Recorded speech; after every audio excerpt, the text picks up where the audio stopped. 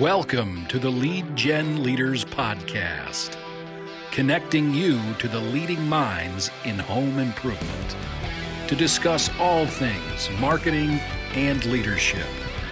And now, your host, Kyle Powers. Welcome to the Lead Gen Leaders Podcast. I'm your host, Kyle Powers. And today's guest is going to be making her second appearance on the Lead Gen Leaders Podcast. She has a long history of being in the home improvement industry when it comes to marketing, sales, and lead generation. And she's going to be discussing the truths that remain the same whether you're a large company or a small company, and also what the pros and cons of being each size and what that can mean to your marketing. She's a fellow consultant with me at Tony Hody Training and Consulting, and recently started running a fencing company with her husband. I'd like to welcome to the show Megan Beatty. Hello, Megan. Hi, Kyle. How you doing today? Good. How about yourself? Hey, I'm doing well also. Hey, I'm really excited to have you on the show today and talk about what I think is going to be a really great topic. And that is really essentially the universal truths, but also some of the differences of a big company with a big budget generating leads down to a brand new startup and what it looks like to generate leads there. What are the similarities? What are the differences? And hey, I know you're going to give out a few tips, if you're new and just getting started, where to start and build that baseline foundation for marketing, and just have an overall conversation from big to small, the things, the similarities and the differences. But before we really get into that, could you maybe give the listeners who maybe don't know who you are a little bit of background on, your history in this industry and where you're at now? Yeah, absolutely. So I've been involved in the home improvement industry in some way, shape, or form, for many years since I was 18 and worked at my first window company. But I've had a lot of experience in appointment setting specifically over the past going on 20 years now. So I wound up at a company for 10 years, which I just left, as you know, this year in February. I was at a window siding and roofing company in West Michigan. Great family-owned business, takes great care of their customers. And I was there for 10 years. So really, I was able to really be blessed with the experience of, moving with that company from a very small, net sale amount where we were doing $1.5 to $2 million a year when I got there. And then when I left, they'll net probably 16, 17 million this year. So, I've been a part of that for a very long time. And so this last February, due to, schedule and some family changes, I had to free up some of my time, and I actually parted ways there. My husband, however, owns a fence company. So what we've been really focusing on is really growing our fence company while we're, spending more time with our kids at home and whatnot. And then also I am a consultant, obviously, at Tony Hody Consulting. So I have several clients I work with all over the country, helping them with their lead generation efforts as well. And so certainly I feel an expert voice to be able to talk about, on all scales of business, what works, what don't work, and, what you should be focused on. And so I think first, maybe let's talk about the principles that run true on both, on that small company and that large company when it comes to lead generation. Yeah, there's a few universal truths that I think are important to keep in mind, no matter what size company you have. And the most important one that I can see from all aspects of the business, and especially from a small company, is really the speed to lead. We live in a society that's very based on instant gratification. And, long story short, the internet has really been a blessing and a curse in that over the past, few decades.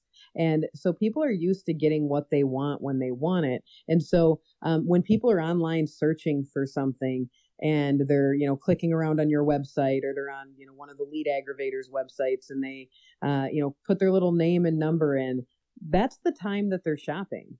And so we need to be able to get to that person as quickly as possible while they're still in the mindset of, hey, I'm looking at this specific thing for my home, and I'd like to get more information.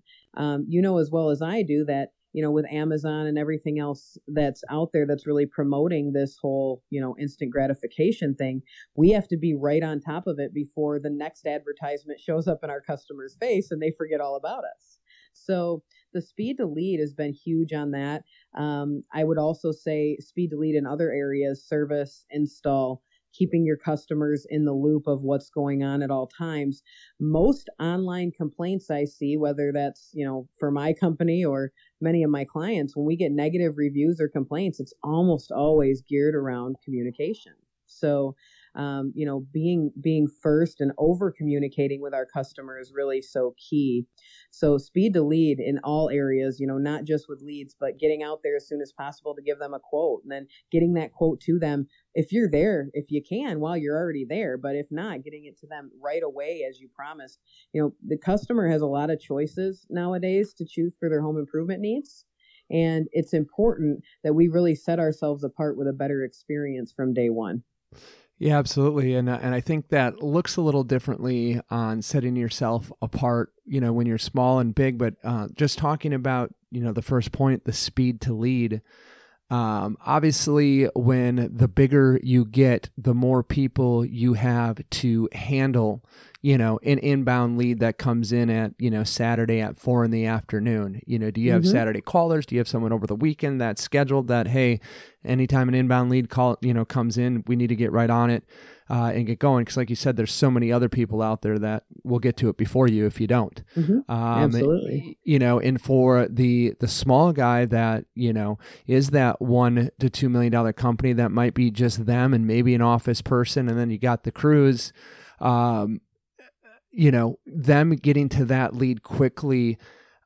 Sometimes I think they don't see it as those big companies do. And I agree with you that they really need to. I have a friend that that I've known for a long time. He has an awesome decking and pool company, but he's really a one-man show except his crews. And, he was telling me that, some of the online lead aggregators, like a Home Advisor, Quinn Street type, were really, calling him and trying to sell him a lot that, hey, you should get these leads. We don't have anyone in your area. And he really wanted to do it. And I straight out said, I have one thing to say about that.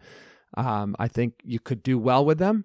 However, if you cannot call them within a minute of getting them, forget about it. Correct. Yeah. It's a waste of money. And it's funny that you bring that up, because I'm in a lot of contractors groups on social media and online, and it's the number one complaint, all of them. What do you think of Home Advisor? Or they have a question, and the reality is that you'll then have 800 comments underneath about how these lead aggregators are so terrible. When the reality is some of them are terrible. You're not always going to get 100% great leads. I mean, if I could figure that out and how to do that, I wouldn't be talking to you right now. I'd be on an island somewhere. Yeah, right? But, when it comes to these lead aggregators, if we're not handling the lead in the first 60 seconds, we can't possibly expect to even get the return on our investment. And so that's the same advice I give people as well. If you're not equipped to field the lead immediately, it is a waste of time and it's a waste of money. And I wouldn't do it. And then on the other hand, we have to really look at ourselves and say, if I do invest in these lead aggregators, do I have the infrastructure in place not only to field the lead, but to manage it? There's a certain amount of credits you can get if leads aren't qualified, but you have to stay on top of it, and someone has to be paying attention all the time. And as well as I do that sometimes companies would rather be a little more hands-off, where they don't want to have to chase the lead and credit the lead and kind of do the footwork. And so, that steered a lot of people away from the lead aggregator type of lead source. So, but if you can't manage the lead or field it properly, it's best to look somewhere else for a lead source that will work with your culture. Yeah, absolutely. And I think it's also easier when you're smaller, the second part to what you were talking about there on the speed to lead. It's easier to set yourself apart differently, I think, when, the business is so close. And what I mean by that is maybe there's one salesperson, or you, the owner, is the salesperson, to be able to go out and share that story with consumers and have the energy and passion, from the marketing. Because a lot of times in those small companies, and I'm sure it's true in your fence business, right? You're the one answering the phone. You're the one setting the lead. You're the running the lead, and maybe you have someone else installing it, but that's, you're all steps there. And so it's easy to have what I like to call the E's, right? That energy and enthusiasm and everything behind it, because it's your business, it's emotion, it's, really close to you. Whereas when you get into, some of the bigger companies, it's creating that culture where everyone has that is super hard, right? Absolutely. And so what is some of that you kind of see between, your two experiences of growing into a very large organization and then, coming down to your own? Well, the very first thing I had to do, because, you have to really look and sort of think from beginning to the end. If I don't have leads and I don't have appointments on the schedule to go out and bid or estimate, I don't have anything. So the first thing I did once my husband and I started going at this full time was I hired someone to answer phones and to do speed to lead. And that has been probably the best investment as of yet. That had to be first though, because I can't run leads and field leads and, do job checks and ordering materials. Like you have to be able to, sort of delegate those tasks to someone who maybe does it better than you. My husband is not real detail oriented, so having him order jobs is not the best use of his skill set. He can build websites and do SEO, standing on his head, however. So we try and spend his time in that area. And then we try and hire out the areas we know we can hire someone for that, would do a better job and free up some of our time. One of the things Brian Kay always talks about in that book he has, The 7 Secrets to Becoming a Wealthy Contractor, is as an owner, you really have to look at your high payoff versus your low payoff activities. I can run a lead and I can sell a lead, but if I can hire someone and have them out doing it, that frees up my time to grow the business. So it's really putting in order of priorities exactly what you have to do in order to grow the business. And for us, the first thing was have someone else other than myself, fielding the leads. And then the secondary piece was getting a salesperson in place, which we do have now. But for a while, it was Dan and I doing everything. We could handle that up to we were doing about 100, 120,000 a month doing it by ourselves and then just having someone else install. But that will not get us to the next piece. So we knew we had to delegate some tasks outward. Yeah, that's really, it's interesting that you say that dollar amount is where you could kind of handle your, for the two of you, but then getting past that, you needed extra people. And that's pretty much what I've seen is about $1 million a year is what someone can effectively manage themselves and run and do. And anything past that, they really need additional, office staff, sales staff, production staff, whatever it might be, to get. And I think you brought up a lot of great points in that little talk you had about that, mainly being the knowing your strength zones. And I think as that grows out of from a small business into a very large business, when it's small, it's the owner needing to realize, right, what their strengths are, what their weaknesses are that they need to hire out for. Because when you mention all those things, right, answering the phone, running the lead, managing the installation, managing the rest of the marketing, all of us are going to have our strengths and weaknesses. Even if we're a phenomenal person, there's going to be something in there that we're not good at. And usually if we're not good at something, we don't like it. And we tend to procrastinate and not do. And then eventually what just happens is it just doesn't get done. Correct. It's overall. put on the back burner until it hurts bad enough and then you fix it. Yeah, exactly. And so I think, but what I've found now to scale that into those larger companies is a lot of, the managers, right? Same thing for them when their department gets large. There is tasks and things they need to do, some of which they're phenomenal at and some that they struggle on. And I think for that larger company, it's finding out with each of your managers, what do they need help with? Does it make sense to bring on a, entry level assistant for them to maybe handle, for instance, myself, when I was at Tunderland, when it got into more of the, the writing and the, payroll, all that kind of stuff, which I could do, but it was not my strength zone and it took me a long time. That kind of stuff. Yeah. Was bringing in a, $12, $15 an hour person to handle that, to free up my time, which is to go out and teach people how to generate leads. Right. It was a much better use of the time. So I think on each of those levels, and correct me if I'm wrong or if you think it runs true is that in the beginning, it's the owner, and a lot of times they don't want to let go of that control. And I've seen it in a few companies now that I've been in as they grew, that when the owner was able to kind of give up that control and allow other people to flourish and things like that, is when their businesses really took off. Oh, absolutely. Only every time. I've listened, I'm really big into motivational things and affirmations and whatnot. And I don't remember who it was, but they said, the smartest thing I ever did was hire people that were smarter than me. Yeah. And that's it. The crews I have install fence way better than I would if I was out there with a post hole digger and an auger trying to dig a hole. I'd like to see that. But I'm sure you would, and you won't. But yeah, you would like to see that, wouldn't you? But no, exactly. You have to delegate.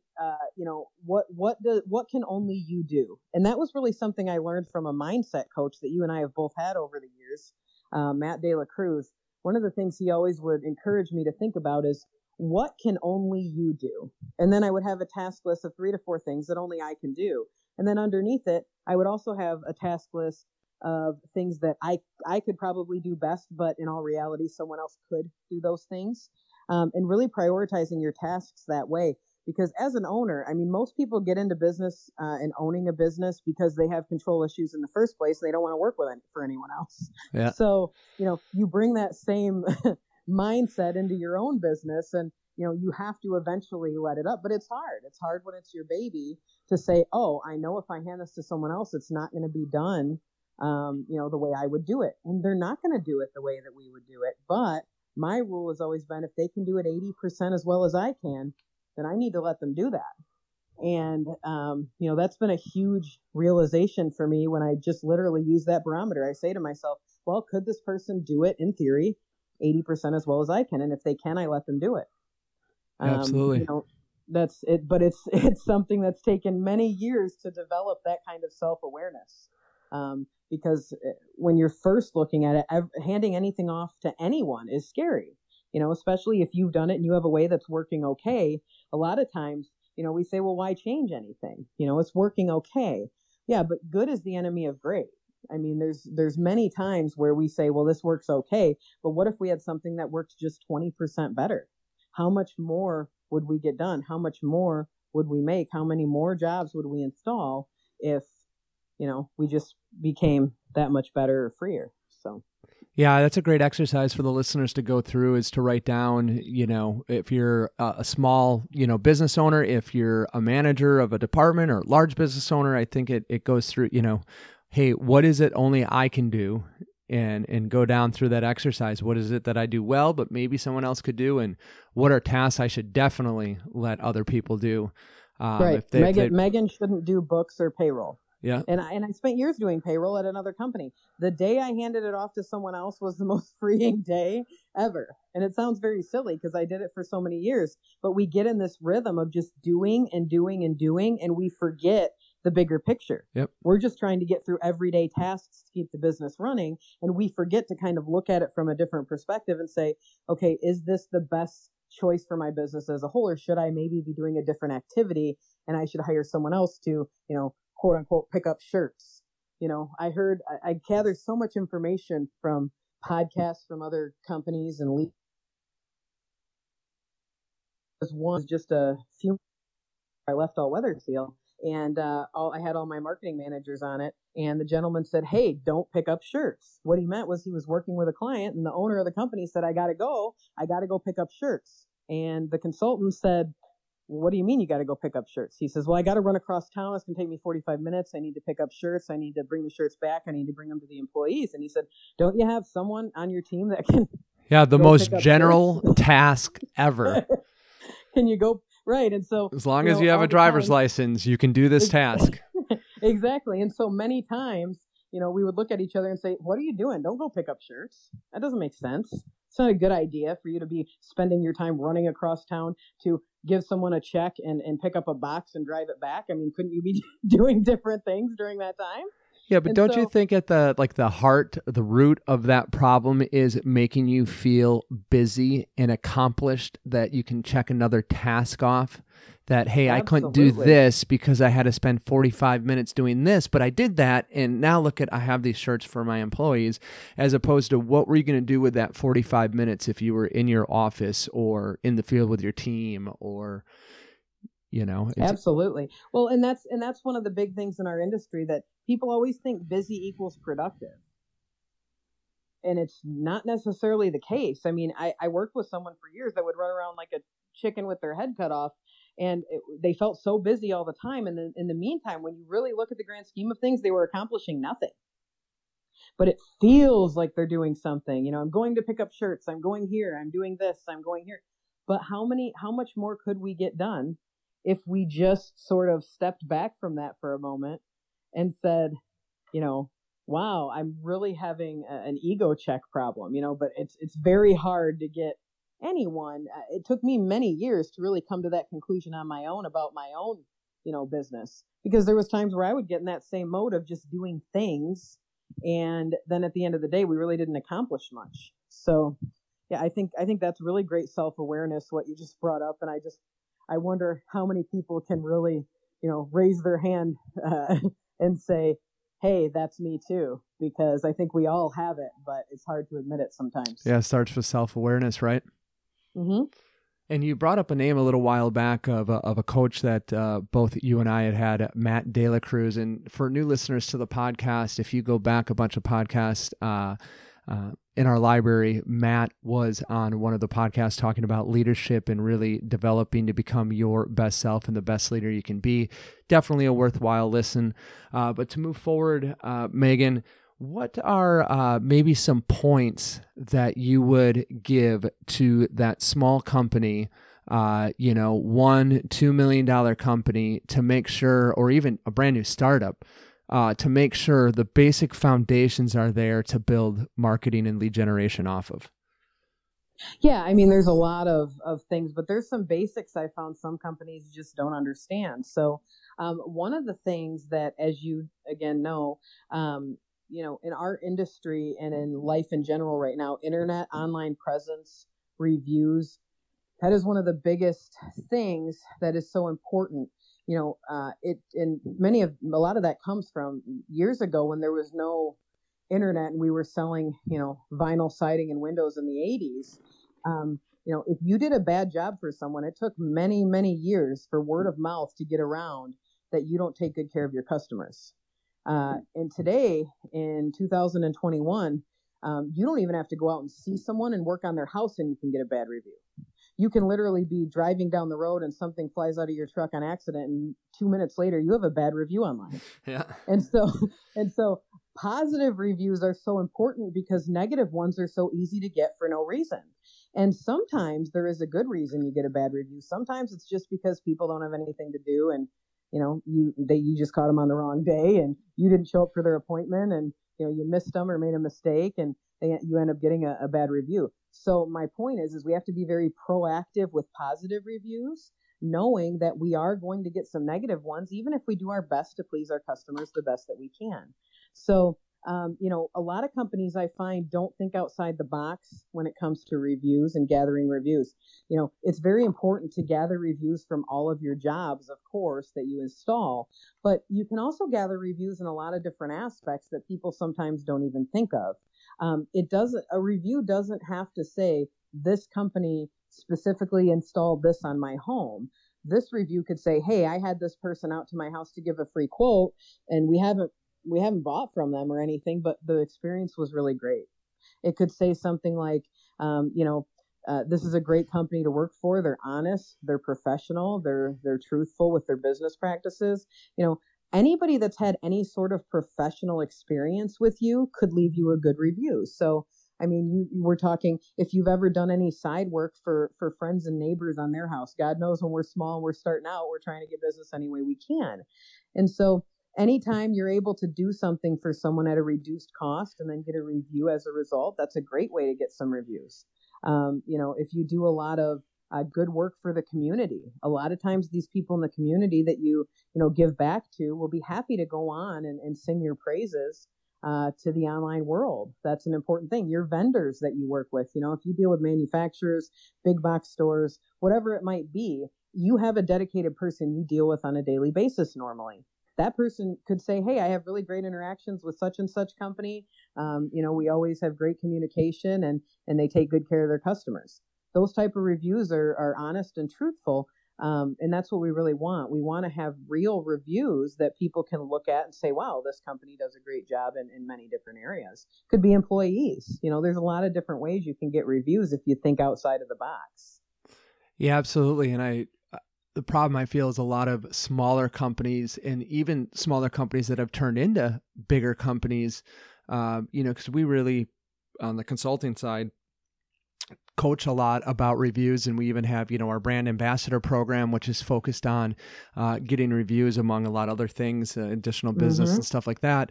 It amazes me with some you can tell right away the companies that put a focus on getting reviews, by what it looks like. And I believe I asked the question at LeadCon, to the 100 and some companies that were there of, hey, who here has at least 100 reviews?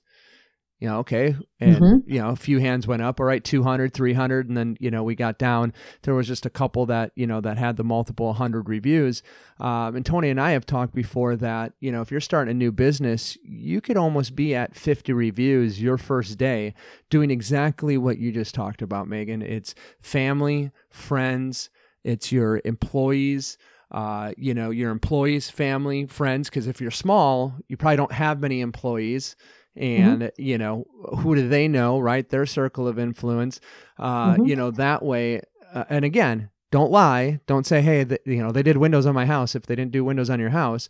But just to say, hey, this is a great company. These are stand-up people. They work hard. They bring a great value, and your suppliers, all of that stuff that basically overnight you get to 50 reviews real quick. And then, of course, once you actually start selling jobs and installing jobs, you should have some type of process in place to, go back to that existing customer and make sure they're leaving a review for you, that way. Absolutely. So that's a big one. A couple other ones I find that small contractors miss is you have to claim your Google business listing. I mean, if you want to gain reviews on Google, if you want to be seen by the largest search engine on earth, you have to claim that listing. It's important for a multitude of reasons, but for whatever reason, people just know, if no one tells you that, I think everyone just assumes everyone knows you should have your Google business listing. Some people don't even know what one is.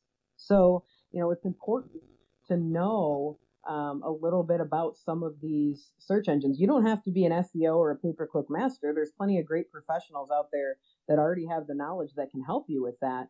But in the basics, you have to claim your Google business listing. You need social media presence, not just Facebook. You also need Instagram and Nextdoor, and you need Thumbtack. I mean, there's a million of them that are sort of bridging this gap between social media and also home remodeling services. There's a few of them that are kind of teetering, Home Advisor being one of them also. They have lead generation, but their site is also used as a tool for a customer to search for average prices on things, to find a contractor they feel like they can trust. So even if you don't advertise with Home Advisor, you can still have a page on Home Advisor to show that you are a legit business and that they sign off on the fact that you indeed have, been through the checks and balances. Awesome. I think those are a couple of great points for that new or that small business. I know one of the first things, when a client calls us or sends in, for some follow-up information on whatever program it may be, the very first thing I do is Google them and see where they're at with that stuff. Do they have the Google My Business? Do they have, reviews? Where are they at? And kind of do a little report card right then and there, because just about anything else they're going to do past that depends. So great, we want to start canvassing. Okay, you have 0 reviews. No one knows who you are, and you're going to put some canvassers out, or let's say maybe usually when they don't have many reviews, it's usually not good ones that they do have. Correct. And so now you're going to put a canvassing team, spend all this money for, someone to come up and introduce yourself to a potential client. And then that person, the guy leaves the door from canvassing, is going to hop online, Google your business. And what they see is going to make all the difference at whether or not that lead happens and the possibility of getting it demoed and sold when they go ahead and look online. So that's the first place you got to start. Yep, absolutely. And it's really, if they find nothing about you, I mean, what do you think that tells the consumer? Yeah, who are these people? Who are these people? Correct. And, you've probably seen this, I've shared some of this with our inner circle and our consulting team, but nonstop on social media groups right now are pictures of Ring doorbell camera footage of door-to-door people standing on people's porch. And the first thing they ask is, does anybody know who this guy is? He says he's from this company. Oh, that's not really what that company's called. It's called this. Oh, well, I thought it was spelled this way. And if they can't find who you are quickly, and they immediately assume that it's bad. Absolutely. The customer will assume immediately, if they don't know who you are, that it's negative, that it's bad. So if they go online and can't find your presence pretty quickly, they think you're a scam artist, and all of a sudden the police show up and your entire canvassing day is shot out the window. And that happens, as you know, often if we don't have canvassing set up right to work with Google and everything else, you're ending up, not only are you not getting leads, but you're ending up wasting money. So you're actually in the negative. Yeah, absolutely. So there's a lot of ways to look at that. It happens day in and day out. Consumers, especially since COVID, are very weird when people show up to their home, unless you are well known. You have a yellow vest on, you have a lanyard ID badge, you have a company's logo on your shirt. Those things help build that credibility. So that, plus being able to see you have a nice website and a Facebook page, customer starts to have more trust in the fact that you're a legit business. Yeah, and you brought up a couple of things that I want to make an extra point on. The simple things like when canvassing, having the green safety vest, right? Just that little point. It's something so simple. It doesn't cost anything. I mean, literally you can get some inexpensive, $3. Nice ones are $20. Yep. So we're not talking a lot of money here. And it's not something you have to buy every day. They last for weeks and months. But it's those small, simple little things that I think run true whether you're small or you're large, that it's so easy to do, but so many times people don't do it because it's one little extra step or it's one little thing. I can't tell you how many times we consult with somebody, we show them the way, the process, part of that being the green safety vest. And then we go back out in 3, 4, 5, 6 months because they're like, hey, we had a little dip in numbers. We'd like to, have you come out and see what's going on. And you get out there and they're wearing a baseball cap that's not company branded. They quit wearing the green safety vest. Half of them aren't wearing their badge, and nothing else other than it can be that simple, those very simple little things. But it takes someone to lead and manage that on a daily basis to make sure that it's happening. Well, and I think it boils down to the same thing we see in anything, which is the telltale sign of mediocrity is chronic inconsistency. Yeah, and huge. It's not what we do, it's what we do consistently that makes a difference. Everyone can do canvassing for a day. Everyone could do canvassing for probably a week if they tried hard enough. But it's what you do consistently that creates either a program or not a program. Do you have a canvassing program, or do you just have a couple guys that go out and knock doors on occasion? Because those are two different things. And that's an important piece to remember. When you change something in a system that's proven to work, you can only decrease your results. Right. So that's a really very important thing to keep in mind. Yeah, and last question here as we're kind of winding down in time before we get into Power's Powerful Points is pros and cons to each, that small business all the way up to that large business. What are some of the different pros and cons when it comes to marketing and lead generation that each have? Well, the nice thing about it when you're small, the pros of the lead generation side are, first of all, you can control everything because you can have a hand on everything. So you know how many leads are coming in daily. You know how many appointments are on the board. When you get in a larger organization and you're the owner, those are not metrics that you usually are going to be looking at every single day. So you are relying on other people to, of course, as we talked about earlier, to delegate to them to handle it. but you do get a real clear picture when you're small because you can have a hand in all of it yourself. Now, the con of that is you have a hand in all of it yourself. So it's the same thing as the pro and the con. And that is that you have many other things you probably could be doing, but marketing, has to be on the top of that list.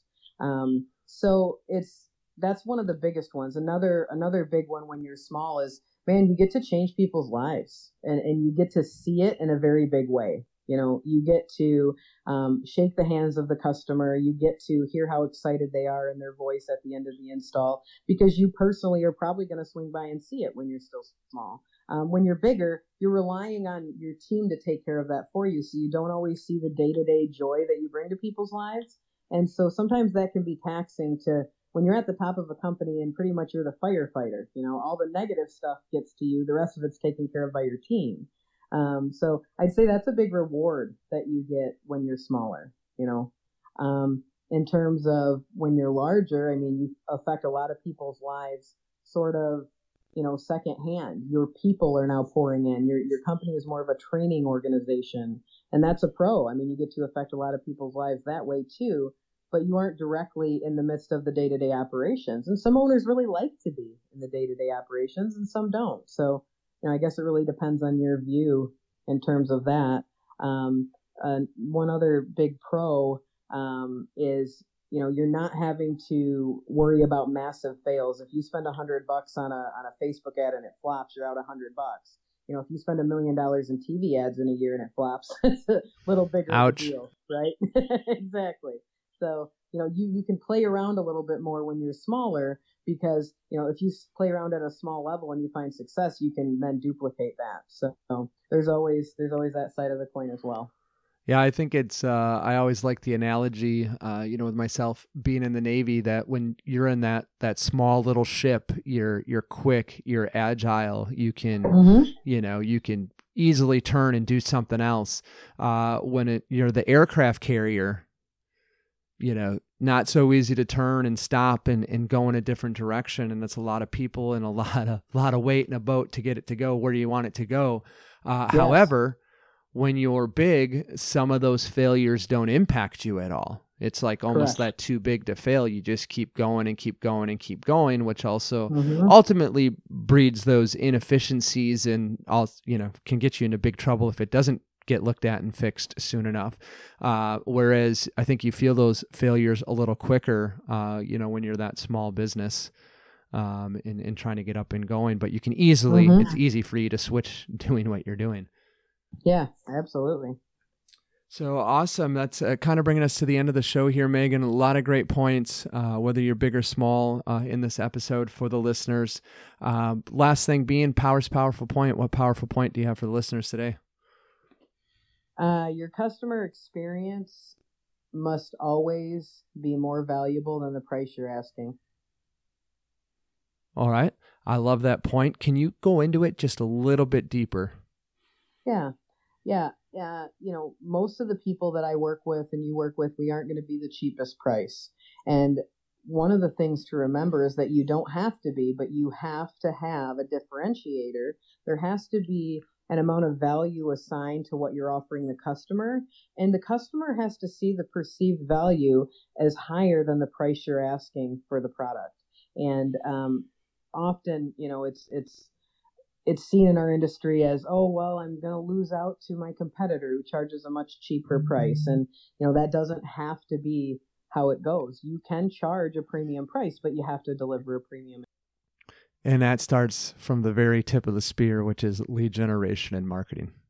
Yes, exactly. So awesome. Well, thank you so much for your time today, Megan, on the show. Really appreciate it having you on now for your second time. And this is, the first of many podcasts coming up featuring women in our industry. So again, I thank you so much for your time, and I look forward to probably having you on the show again. Thanks, Kyle. Thank you for listening to the Lead Gen Leaders Podcast. For a free consultation on how Tony Hoty Training and Consulting can assist with your home remodeling business, please visit TonyHoty.com. That's TonyHoty.com. Thank you for listening.